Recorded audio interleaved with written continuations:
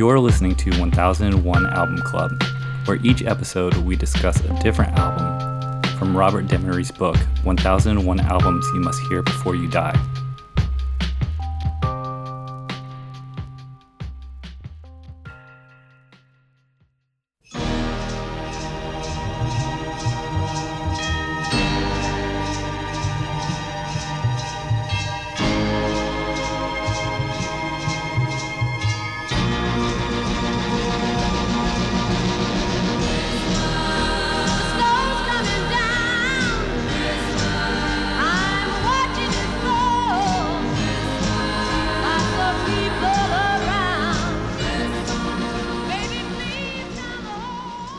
Alright, this episode we're going to be discussing Phil Spector's A Christmas Gift for You. In the room, I have John. Hey. Charles. Hey. And Ben. Hello. A Christmas Gift for You from Phil Spector is an album of Christmas songs produced by Phil Spector, released on Phillies Records in 1963, produced by none other than, guess it, Phil Spector. The genre was Christmas and R&B. And I got a little blurb from AllMusic. Dennis McDonald, featuring Phil Spector's wall of sound in its prime and his early stable of artists, the Ronettes, Crystals, Darlene Love, and Bobby B. Sox and the Blue Jeans.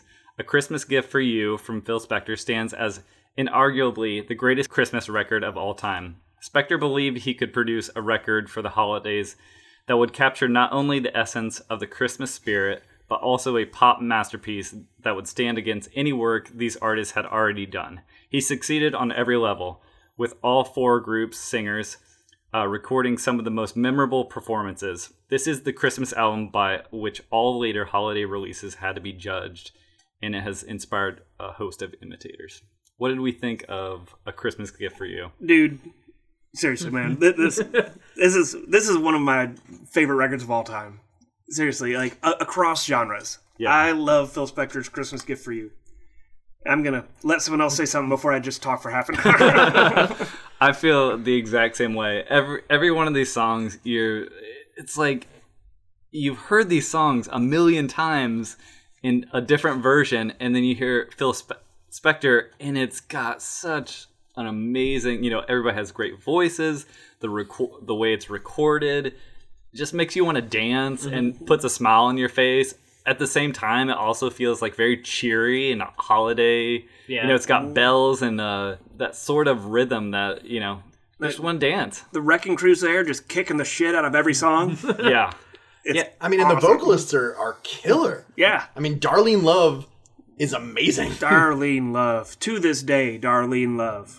Well, she may have passed. I don't think so. Did she? She's 76 years old.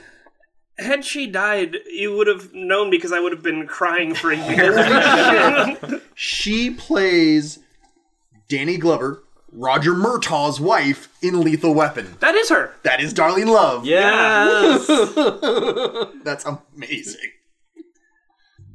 I don't know. Anyway, you slice it. She's amazing. She sang Christmas Time for the Jews, an all-time banger. Mm-hmm. So she did. She got her start here.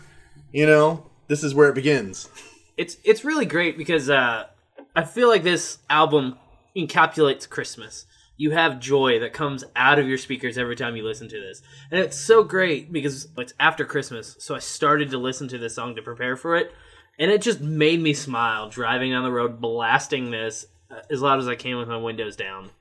I mean, I don't know if Phil Spector pioneered this kind of sound. I mean, he pioneered the wall of sound, obviously, but the horns, the high female vocalists, the driving drums that you'll hear as the backing sound for almost any, 80s movie. You've got to have this sort of this drive, this thumping rhythm that makes you get up and feel good. Yeah. And I don't think I've heard this sort of set of musical sounds and vocal composition prior to this. I mean, I think that was his thing. Mm-hmm. He was very much about putting tonalities together in such a way that it would maximize your sort of listening experience. I don't know if you want to talk about... To extrapolate on that, Phil Spector knew that his music was for teenagers, and most teenagers were listening to music in their cars. And at the time, cars had a single, like 2 or 3 inch speaker. So that's what he was aiming for. He's like, we've got this little 3-inch speaker. Let's see how big we can make something sound coming through a speaker like that. So that's why, like, that was the origins of like the wall of sound. That's why he'd have like 3 people playing the same thing on guitar. He'd have like 2 drummers play the same thing, like 3 guys on piano. Just so like everything, even if they were all playing unisons, but everything just sounded like so thick. So even coming through like a little tinny factory installed car speaker, it sounds bigger than anything else that's going to come on the radio. It made kids just like take notice, like, what the shit is going on in my car right now? So almost like an orchestra. Yeah. Instead of having one violin, have 10. Instead of one guitar, have 4. Right. Yeah, and you know, it was all recorded live, and his whole thing, it was like mic placement, you know? So there was some bleeding in between the mics, and some of it was intentional, some of it was unintentional. But he would spend most of his time just like setting up the room, putting the people where he wanted, putting the mics where he wanted. And then these session players, Wrecking Crew, they're such pros, just stone cold killers, that they would just nail it to the floor. And he would capture that, mix it down to mono, play it through a tiny little car speaker, and it sounds like a fucking symphony. You better watch out. You better not cry. You better not pout. I'm telling you why. Santa Claus is coming to town. Santa Claus is coming to town. Santa Claus is coming to town. He's making a list. He's checking it twice. He's gonna find out who's naughty and nice. Santa Claus is coming to town. Santa Claus is coming to town. Santa Claus is coming to town.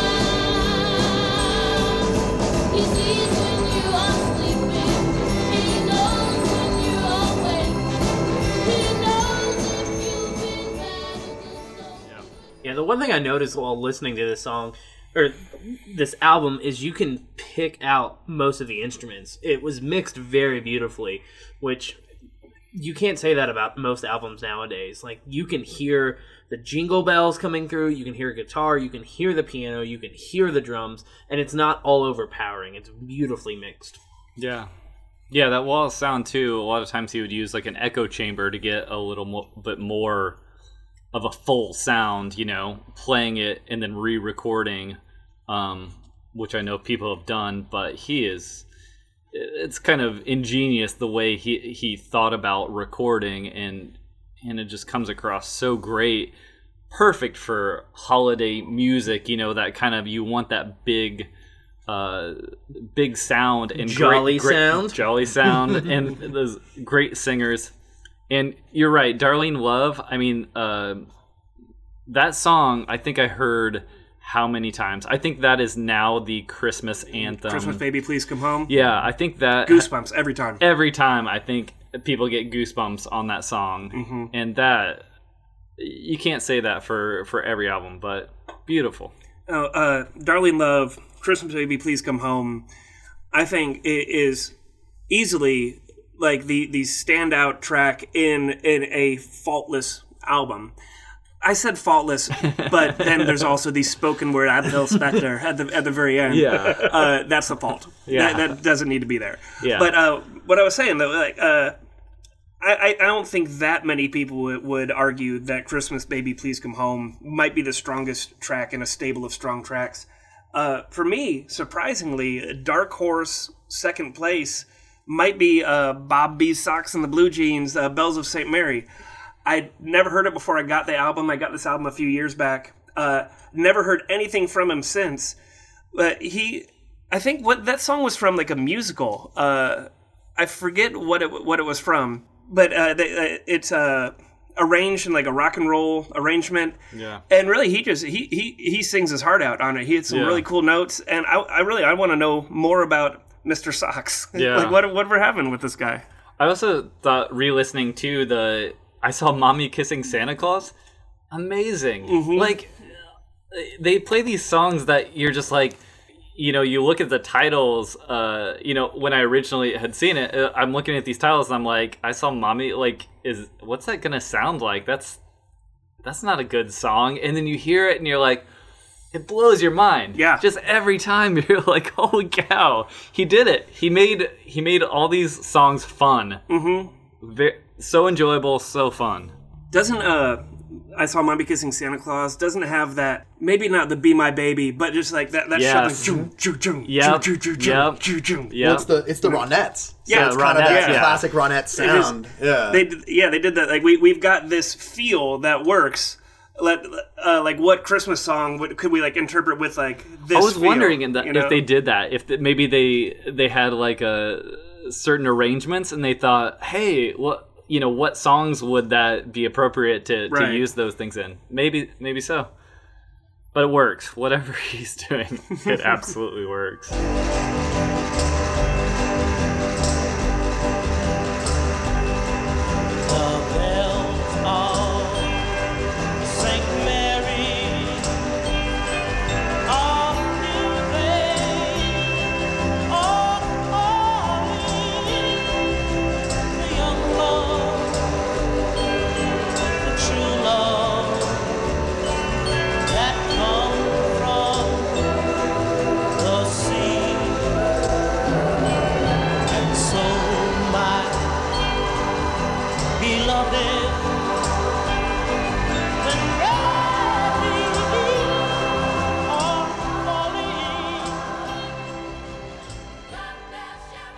And how would this? I guess we're all in agreement that this definitely is gonna go in our book or in our list. The classic album. Yeah, this is an absolute keeper. Is this the best Christmas album though? I don't know if we could say that. But 5 years ago, I would have said yes without question. In the last 5 years, I've kind of taken a special interest in cool Christmas music. I think it's a fun thing to do every year, and I've got. Man, Sharon Jones and the Dap Kings. Oh yeah, that's good. But then also you would have to. This is I guess technically a compilation, so you'd have to count other compilations. That's what I was thinking. I was thinking this is probably the best Christmas compilation that has multiple artists on it. Have you ever heard Soul Christmas? It's got like Otis Redding and King Curtis and Booker T. Was that an album though? It was a compilation album. Okay, that came out, and it's not just somebody. Okay. That came out, I think, in '67 or '68. Okay, it's really good.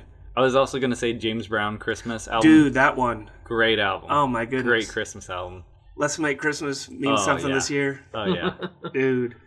Let's just killer album. I'll mix up some eggnog. Let's just talk about Christmas music. I do have a fireplace. I think one of my favorite fun facts about this is also Brian Wilson's favorite Christmas album of the Beach Boys. Of course. Even though he was rejected from playing piano on Santa Claus is Coming to Town. Beach Boys Christmas album is another really, really good Christmas album. Yeah. Poor Wilson. I can't catch a break. Can I play on this? Get out of here! Go make your own Christmas album. Apparently, he was like back in the day. He was always just hanging out around Gold Star, just kind of like watching it happen. You know. Yeah. And then when he got into the studio to do Pet Sounds, you know, he did everything but the vocals while the Beach Boys were on tour because he wasn't touring with them anymore. Yeah. And all of the instrumentation on Pet Sounds is this same band, so it's Wrecking Crew dudes. Yeah. They are so good, dude. Hal Blaine. I also didn't realize this album came out on the assassination of JFK. Yeah. We mentioned that a few episodes ago. Same as Meet the Beatles. Yeah. Same day. So good day for music. Not a good day for JFK. Meet or with? With the Beatles, excuse me. Meet the Beatles was the American re-release. I don't know if we can throw enough praise on this album. And I was talking to you before we started recording. I think this is probably going to be, except for Beach Boys and some others, this is kind of an end of an era of style of recording, right? Mm-hmm. Because we're going to get into the 60s, which is quite a bit different. The whole like Wall of Sound, Wrecking Crew thing, it didn't have that long of a shelf life. You know, the world was changing. California was changing. LA was changing. The kids were changing. Mono was going to stereo. It's not a cost-effective way to make a pop album, Yeah. you know? And Stereos were chinging. stereos were changing, yeah. Yeah, you don't no longer need to mix for a little 3-inch speaker. Yeah. You know? Times were a-changing. Bob Dylan throwback. The times. Morris Day in the time. Anything else you want to say about Phil Spector? It's Or this another album? good example of being able to separate an artist from his work. Yeah. Yeah. I would say even more though, him not being the singer, you know, it gives a little bit of it's a little bit of a distance, you know what I mean? That's true. His name is on it, but on the cover they're popping out of presents. He doesn't let the record end without reminding you that he's involved. That's true. Hello, this is Phil Spector. Thank you for listening to my Christmas album. It's a gift for you. You're welcome. It's just I cringe every time I hear it. Yeah, but I agree with Birch that as the producer or arranger, it's a little bit easier to hear without throwing up in your mouth, like listening to Getz or, you know, one of the Leuven brothers. Right. So, Yeah. Also, talk about how this was so influential about Christmas albums. You know, every album that came after this, I mean, everyone's version, they kind of made people understand, hey, these old Christmas songs, that you can make them cool. You can make them sound good and make them, you know, interesting. They don't have to just rely on this old standard that you've heard it sung a million times. You can bring a new beat to it and, you know, develop new Christmas songs that have the sort of chemistry. Totally. And I'm sure people were doing it prior to this, but especially after this. Yeah. If you were a recording artist, you released a Christmas album. You had to. so good. All right. So check it out. Listen to it immediately if you haven't heard it, especially if it's Christmas. Just go out and buy it. Christmas is coming. Yeah, it's true. Same date every year, baby.